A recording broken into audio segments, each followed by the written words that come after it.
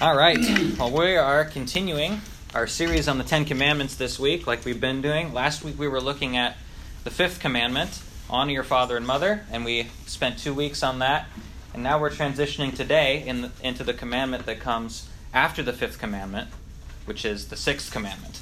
And you can find that in Exodus chapter 20. It was there. It took you a while, but there you got it. Exodus chapter 20, verse 13 is where we find the sixth commandment. Now, this is a pretty weighty commandment because there's a lot of words. And here it is. You shall not murder. It's a tough one to memorize. But that's what we got right there, right? 4 words in English, or in 2 words in Hebrew, if you were looking at it in the original language. So it's a very, very short commandment in terms of the number of words. Easy to memorize, easy to say, you shall not murder. But there's a lot more to this commandment than what it may seem on the surface. Turn with me, if you will, to Matthew chapter 5. Matthew chapter 5, verse 21 is what I want to look at here.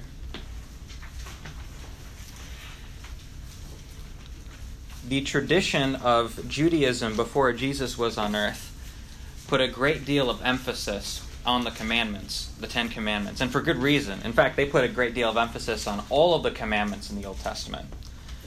But here, we see in Matthew 5:21 and on, Jesus is going to point out something that the Pharisees and the Jews as a whole missed in their understanding of the sixth commandment. And here it is, Matthew chapter 5, verse 21. This is Jesus speaking.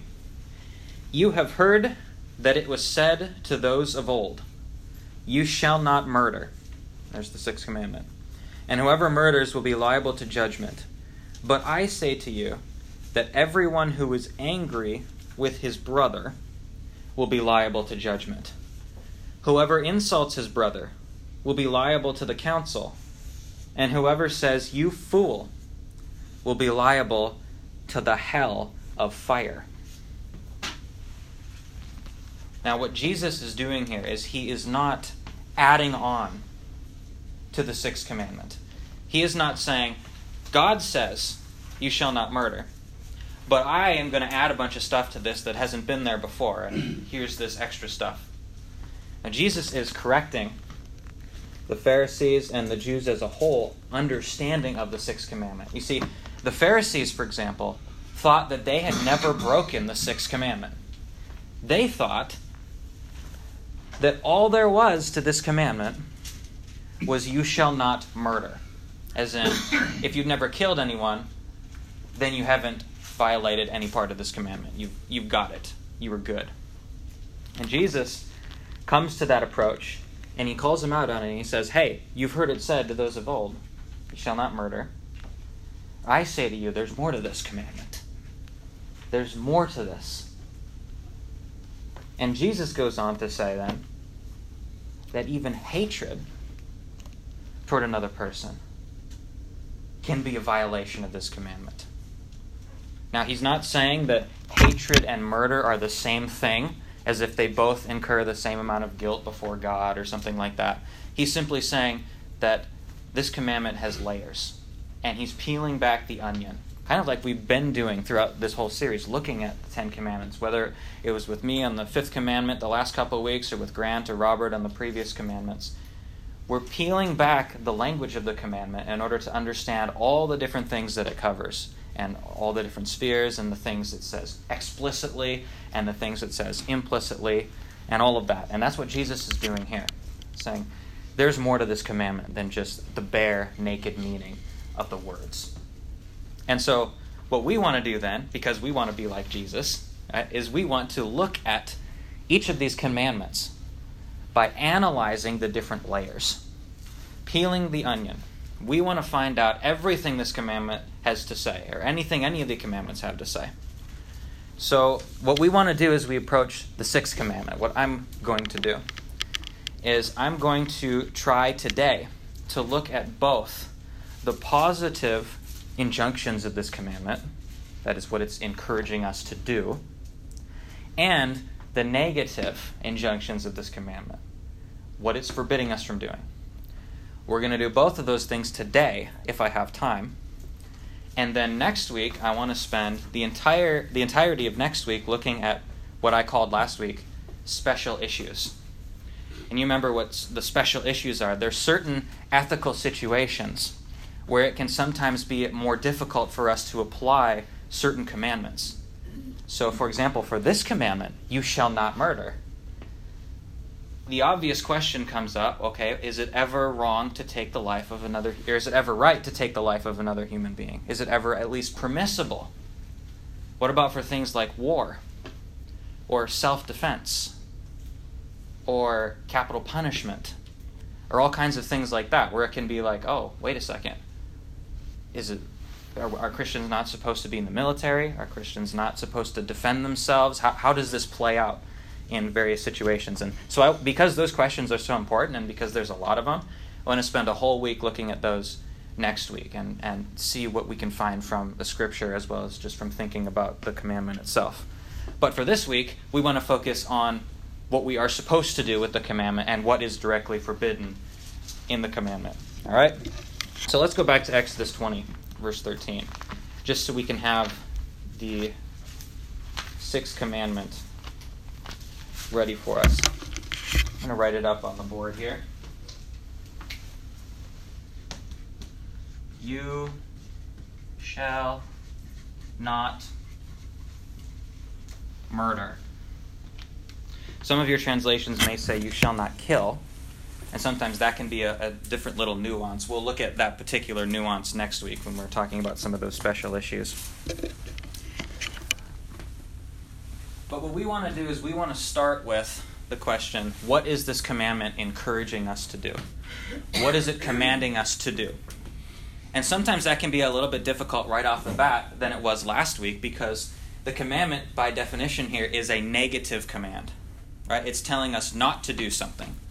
So the easiest question to answer is, what does this commandment forbid?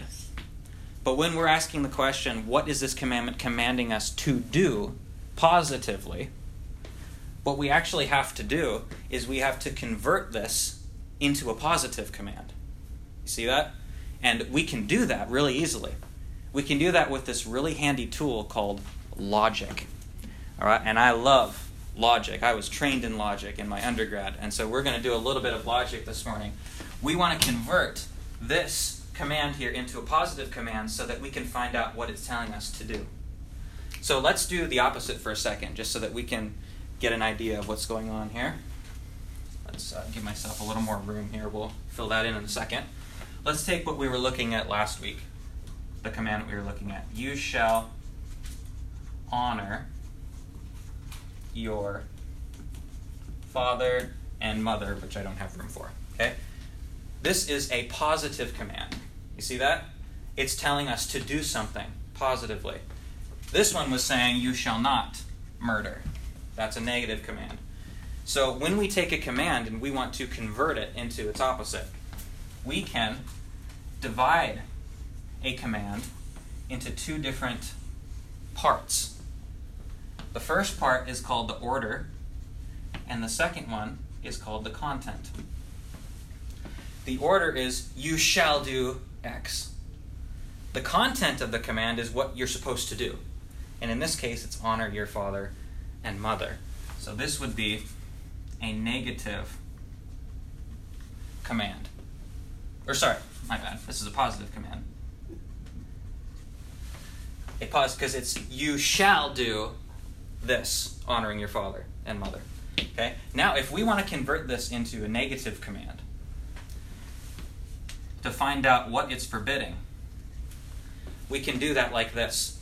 We simply take each part of the command and make it the opposite. So, for example, you shall, the opposite of you shall would be you shall not. You can see how complicated this is. The opposite of you shall is you shall not, right? So now we've got a negative order. Now we need to take the second part and convert that into its opposite, right? This is just like algebra, because you do this, once you do something to one side, you got to do it to the other side. Algebra is just logic. So the opposite of the opposite of honor would be dishonor.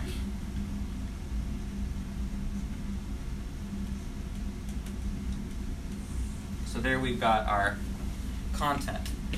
So we've now converted our positive command into a negative command. You shall not dishonor your father and mother. You see how we can use logic to find out what any command requires of us and what it forbids of us. Okay? And we can do the same thing with any command. If we've got a command that says, you shall bless your neighbor. Let me just write that out just to make it clear. You shall bless your neighbor. All right. There we've got our order, and there we've got our content. And this is a positive command. We want to convert it into a negative command to find out what we're forbidden from doing. It becomes you shall not curse your neighbor. All right, there we've got our order and the content. Okay. You can see how logical this is, right? It's very clear. If you're supposed to bless your neighbor, then obviously it would be forbidden for you to curse your neighbor. This is not complicated. This is just very simple logic that we have going on here. So, what we want to do now is we want to take the commandment we're looking at right now, which is you shall not murder. And this is a negative command. That's the order. That's the content. You shall not murder. Now let's take this and turn it into a positive command. And I'll just do it here. You shall order. And then this is where logic becomes less of a science and a little bit more of an art. Because what we need to do is we need to accurately convert murder into its opposite. Now the opposite of murder, if you were just being plain and simple, you could just say non-murder. Okay? But non-murder wouldn't make sense in this context. If you think logically about it, not murdering means you're not taking life. If you're not taking life, then by definition you are preserving life. Right? So the opposite of taking life, namely murder, is preserving life. And so that's what we would put here. Preserving life. Oops. In this case, let's not make it participle. You shall preserve life. So this is the logically necessary positive command that we can find out using logic when we are given this command, you shall not murder, in the 10 Commandments. Okay? So this is the command that we see that thou shalt not murder is telling us to do positively. This is what we're forbidden from doing. This is what we are commanded to do. And our catechism in question 135 uses this definition here of the positive of this commandment and then gives us a whole bunch of different ways that we are required to preserve life. And I really like these ways. I'm going to give them to you here because they're really helpful, I think. Number 1, this is question 135 if you're writing it down. This is what we are commanded to do. All careful studies and lawful endeavors to preserve our own life and the lives of others. All careful studies and lawful endeavors to preserve our own life and the lives of others. And that right there is the overall application of this. But then underneath that, there's a whole bunch of other things. And here's what they are. I like these. 1, suppressing all thoughts, passions, and actions that tend toward the taking of life. Suppressing all thoughts, passions, and actions that tend toward the taking of life. You know, one of the things that you'll find is kind of a pattern in sin is that it doesn't start with the action. Sin starts with sin in here. Right? It starts with sinful thoughts. It starts with sinful thoughts that breed into sinful desires and passions. And pretty soon, if you keep those bottled up and you don't suppress them and you don't take care of them and you don't mortify them and you don't pray to God and the Spirit to help you with them, those passions grow and they can make you do things you never thought were even possible. This is precisely why Jesus, in Matthew 5, the text we just looked at, is saying that in this commandment, hatred can be a violation of it, because what you're doing is you are not suppressing passions in you, in me, that can cause us to do things we never thought we could possibly do. So we need to guard our hearts and guard our minds so that we're not welling up evil feelings towards someone that could cause us to do something terrible. And that's often where sin starts, whether we're talking about, murdering or adultery or any other kind of sin. So that's one, suppressing sinful passions. Another one, the just defense against violence, or the patient bearing of the hand of God. Now notice there's two options for this one.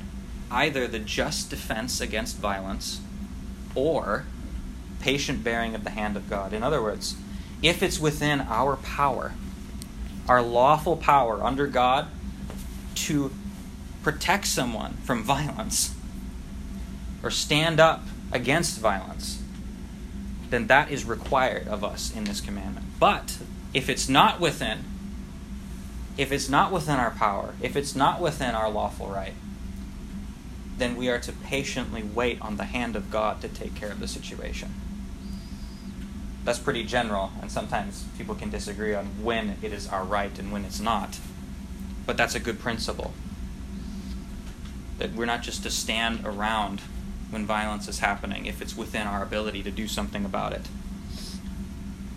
Then 4. This one's interesting.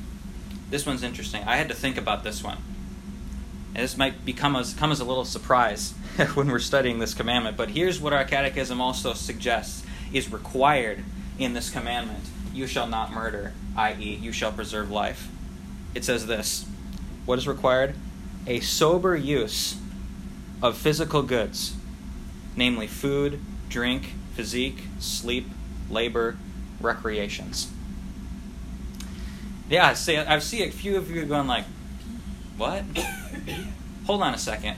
This is exactly what I was thinking as I was studying for today. I'm reading the catechism and I'm thinking, okay, normally you guys are so on, you Westminster divines. You are on with this stuff. But hold on a second. In a commandment that says, thou shalt not murder, you're saying that we break this commandment when we don't soberly use food and drink? Now, how does that apply? I can see that in other places in the Bible we're commanded not to abuse food and drink, but how does that apply to this commandment of all things? And I thought, maybe these guys are reaching a little far here.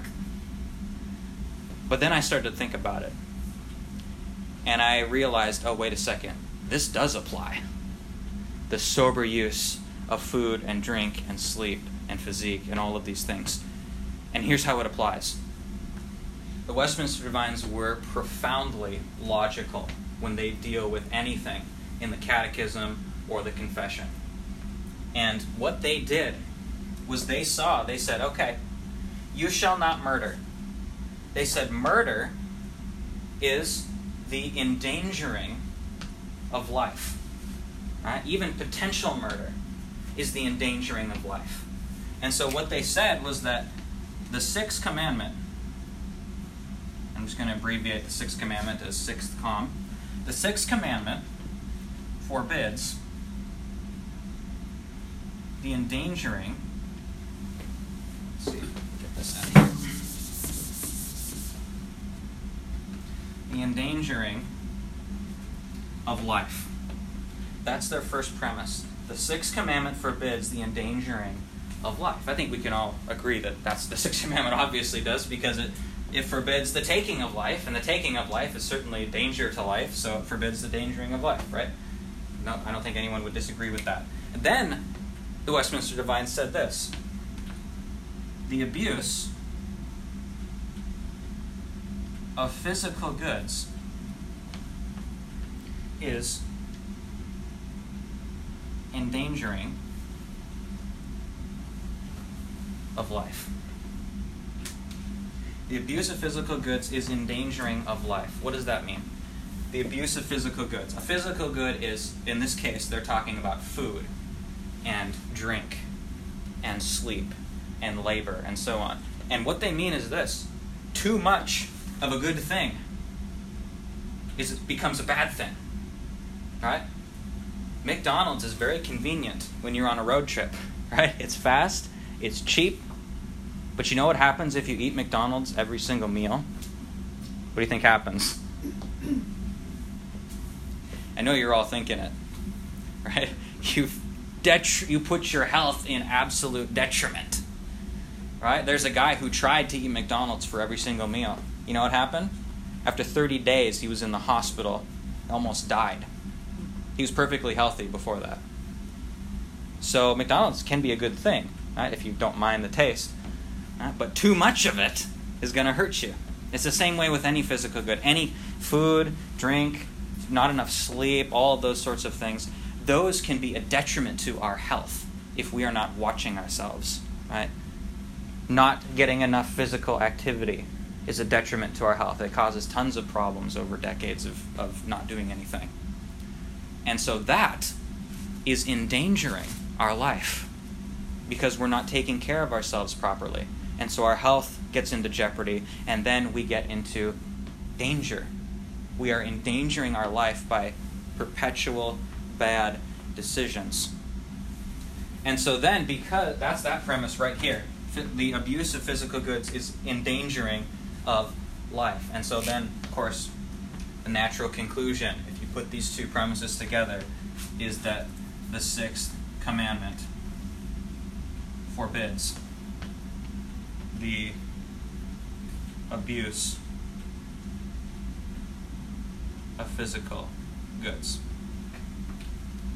Okay? If you think this looks structured, it is. This is a logical syllogism right here.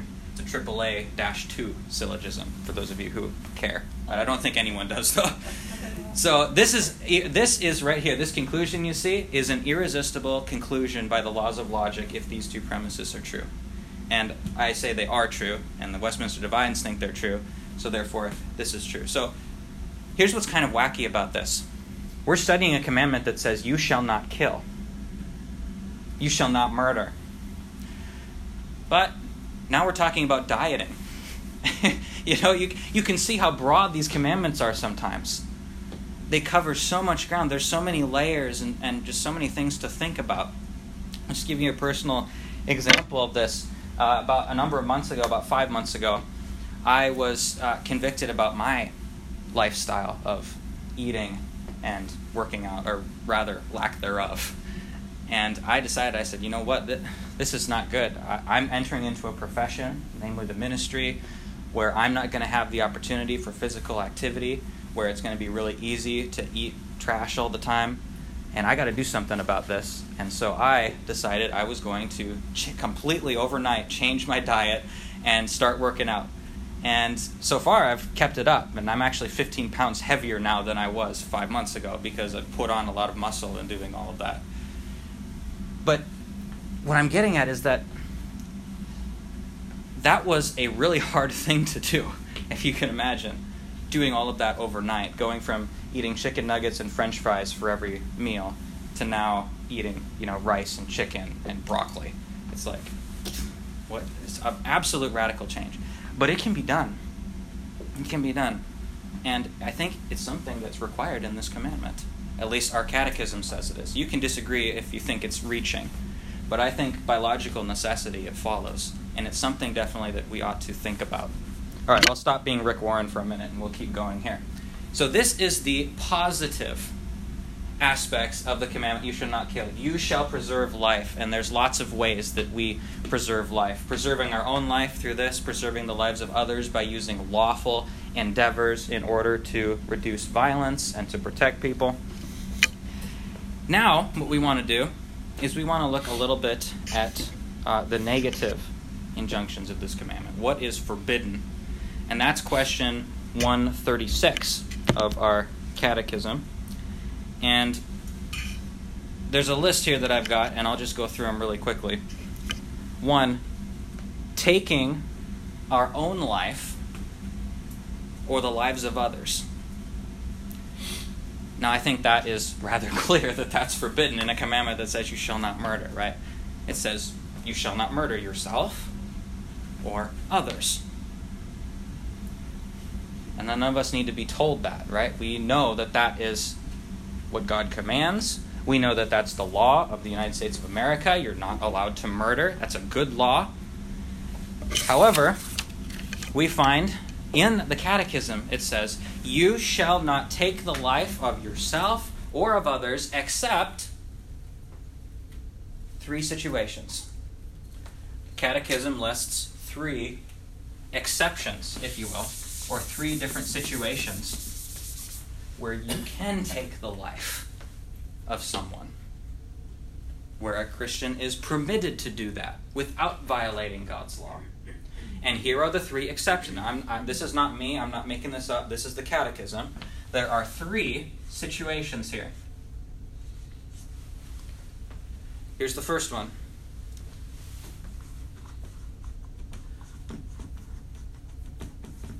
Public justice. Second one. We'll go through these in a second. Lawful war. And thirdly,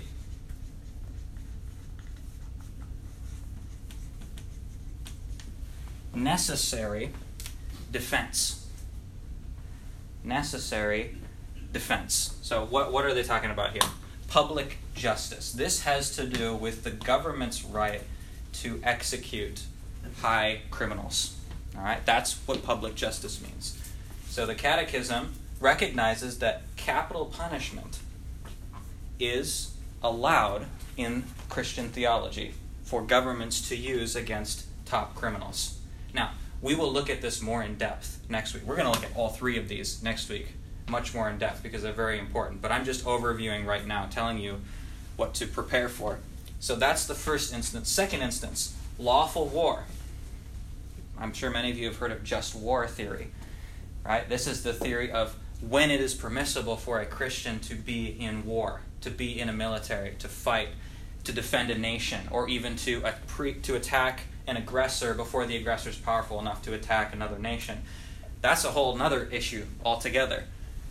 So that our Catechism recognizes as an exception to you shall not murder.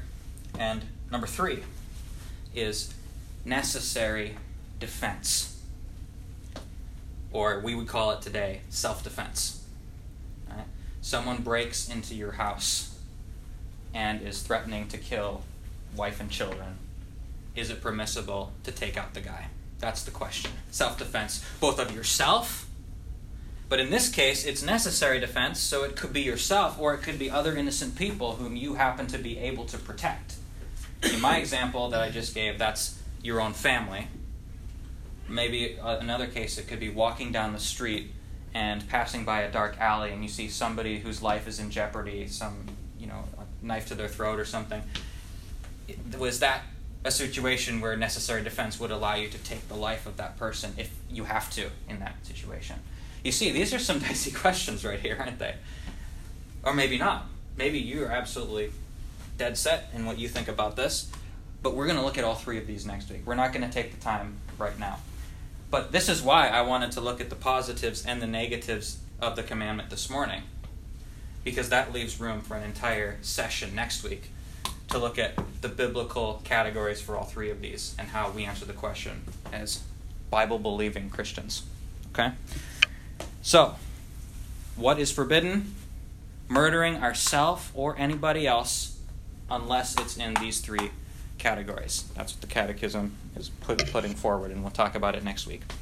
Second, neglecting lawful and necessary means of preserving life. Now, when the Catechism says life, we're talking about human life right now. Okay, we're not talking about the whales or anything like that. This is human life. That's a different category. We're not talking about animals or those sorts of things. Neglecting lawful and necessary means of preserving life. Now, notice here it doesn't say neglecting the duty of preserving life no matter what. This is lawful and necessary means. Now, just to give you an example of this, we think of one of the, it gets me a little sad to say it, but we think of one of the worst murdering crises that we have in America today and in the world everywhere, where millions and millions of human beings are being killed. It's not war. It's not starvation. It's this thing called abortion. Right? Abortion. Abortion is violating this commandment. And I'm sure we're all in agreement here. I don't suspect there'd be much difference, but abortion is, of course, in biblical categories, taking the life of a human being. And that's a great sin, right? There's no ambiguity. This is a violation of this commandment. But here's the thing. As Christians, what is our responsibility in response to what's going on? That's a question that a lot of Christians have dealt with and are continuing to deal with. Are we required as Christians to stand up and do something? Our catechism says yes, but we need to be careful to recognize it says that our duty is to be lawful in how we stand up to this. So if we as Christians are going and bombing abortion clinics and hiring hitmen to take out the abortion doctors, okay, that's not lawful, right? That's not right. I think we can all agree with that. But there are things we can do, right? And I particularly like this lawful and necessary means of preserving life, because I think that the lawfulness here is both talking about God's law and the civil magistrate's law. That is, what can we do within the confines of our human government to make changes, to enact something to help preserve life, to reduce the number of abortions, if nothing else, right? And so that, and as American citizens, right, our greatest weapon against this heinous act of killing countless children is the voting booth, right? And praise God, there have been a lot of good laws passed recently in a lot of states to reduce the number of abortions, but we still got a major problem. And by and large, things are getting better, I think, as I watch, but we still got a lot of work to do. And our catechism seems to suggest that it is our duty within the law to do what we can to preserve life, because that is what is required in this commandment. So what is forbidden is to neglect lawful and necessary means of preserving life. Okay, so that's the second one. Thirdly, sinful anger, hatred, envy, desire for revenge, and other excessive passions. This, of course, is the opposite of the positives, right? The positives were saying we need to suppress those. This one's saying we need to not have those. We are forbidden from having anger and hatred and envy towards someone. And this is because, as I said before, you all know this, I'm sure, from experience, or at least from hearing it in a sermon at some point. Sin starts in the heart. Right? We look at people out in the world who have done heinous, crazy sin, mass murders and whatever else, and we think, boy, I can never imagine ever doing that. How could a human being do that? Well, it didn't start with the action. It started with, in here, anger, hatred, envy, all kinds of different things. And so we are required in this command, or we are forbidden in this commandment from having sinful anger, hatred, and desire for other people. Because while sometimes this does stay inside and nothing ever comes of it, it's still hurting us, and it could become something more. So we've got to watch that. By the way, this will come in very important when we study the commandment on adultery, because adultery doesn't happen overnight either. It starts in here, and over time it grows and grows. So that's a warning to all of us. Second to last, provoking words. That is, words meant to stir up hatred in other people, right? So we're not allowed in this commandment to have hatred in our own hearts, per Jesus' words in Matthew 5, but we're also not to provoke anger in other people. Because that's not only causing us to break the commandment, but it's also causing someone else to sin. So we don't want to do that. And then the last one, and I think this one's pretty good. Whatsoever else tends to the destruction of life. So basically they said anything else you can think of that falls into this category. Anything else that leads to the destruction of life, particularly human life in the context here. Okay, so those are the positives and the negatives of the sixth commandment, thou shalt not murder. Now, just because we have a little bit of time, just a couple minutes left, one of the things I want to do, just as we're setting up for next week, is let's take a look at this commandment, you shall not murder. And I want to point out something.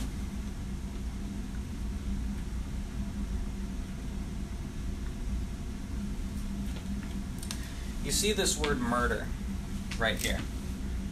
This is the translation I'm using is called the ESV. I'm sure many of you are using that. Other of you are probably using something else, maybe King James or NASB or NIV or something like that. Some translations, when they render this commandment into English in your Bibles, will take this word in the Hebrew and render it, you shall not kill. Okay? Now, I don't have a huge problem with rendering it thou shalt not kill versus thou shalt not murder. But we need to recognize that there's a difference between killing and murdering. There's a fine logical distinction between the two. Killing is simply the taking of life. Just generally. That's just what it means, the taking of life. Murder is a specific kind of taking of life. And that is the premeditated, unjust taking of life.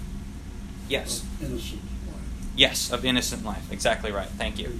Of innocent life, right? But if it's unjust, then of course it would be innocent. So, yeah, but very good just to recognize that. Innocent life. Okay? Now, if a murderer goes into a school, right, and takes the lives of innocent children, like is happening all over America right now, that is murder. Those kids are innocent. They don't deserve that. Well, I mean, they do under the justice of God, but not from the killer, of course. So that's another important distinction. So that's murder, right? Murder because the person who did the murdering doesn't have the right to do it. It's unjust for that reason. But if a capital criminal who is worthy of death, assuming he's worthy of death, is to be executed by the government, assuming the government has the right, then that would not be murder. Right? That would be killing, but it would not be murder. So the distinction between murder and killing is important, and that's why I like the translation murder in the Bible better than kill, because it makes that distinction. All right? And we'll talk more about this next week. Because when we look at these things, we're going to, showing my cards here, we're going to defend, at least I'm going to defend our catechism in these three realms and show that it's not just because I like it better, right, or because I like the catechism better than something else. It's because I believe the Bible gives defense for how these are right in Christian theology, and how these are not violations of the commandment, thou shalt not murder, specifically because of what murder is, and specifically because of what rights God gives to the various realms of authority here. Okay? So we'll look at that next week. We're out of time now. There's a lot of stuff here, isn't there? It is a complicated commandment, and I found it a little bit difficult to teach on, to be quite honest. But I hope that this week and next week will help you understand it better. And I think it's also important, just as we close here, to remember, because there's so much in this commandment, it can cause us to feel crushed and feel the weight of, oh, wait a second, I haven't lived up to these standards, and I haven't, in all kinds of ways, and still don't. I still can't get it perfect. None of us can, right? And it's important just for me to emphasize, as I'll continue to emphasize throughout this whole series, is that when we are weighted down by the law, crushing us, showing us what we can't do. We have to always turn back to the gospel and remember what Jesus says he did do for us. Namely, he did keep all these laws perfectly and took our punishment, gave us his righteousness. I'm going to keep bringing us back to that because we seek to do these commandments and seek to understand them as purely as we can, not because it will save us to do them rightly, not because it'll earn favor with God in some special way, but because we want to do it out of a joyful response to what God has done for us, and because we want to be more like his Son and continue to be sanctified by his Spirit. Okay? Let's just always remember the gospel and keep that at the forefront here. So let's pray and close. Lord Jesus, we thank you for your law. We thank you for it for two reasons. One, we thank you for it because it shows us who we are. It shows us that we are sinners and how much we desperately need you. And Lord, I pray that as we continue to study these commandments, Lord, that you would change us. And you would change us by showing us our sin, drawing us to your gospel, and you would change us also by bringing in us a joyful response to what you've done so that we want to follow these commandments, that we find joy in seeking to understand what you require of us so that we can better serve you. Not so we can be saved, but simply because you want us to do it and because we want to be like your Son. Lord, pray that you would bring that about in each one of us and that you'd prepare us to hear the preaching of your word later this morning. In your holy and precious name we pray. Amen.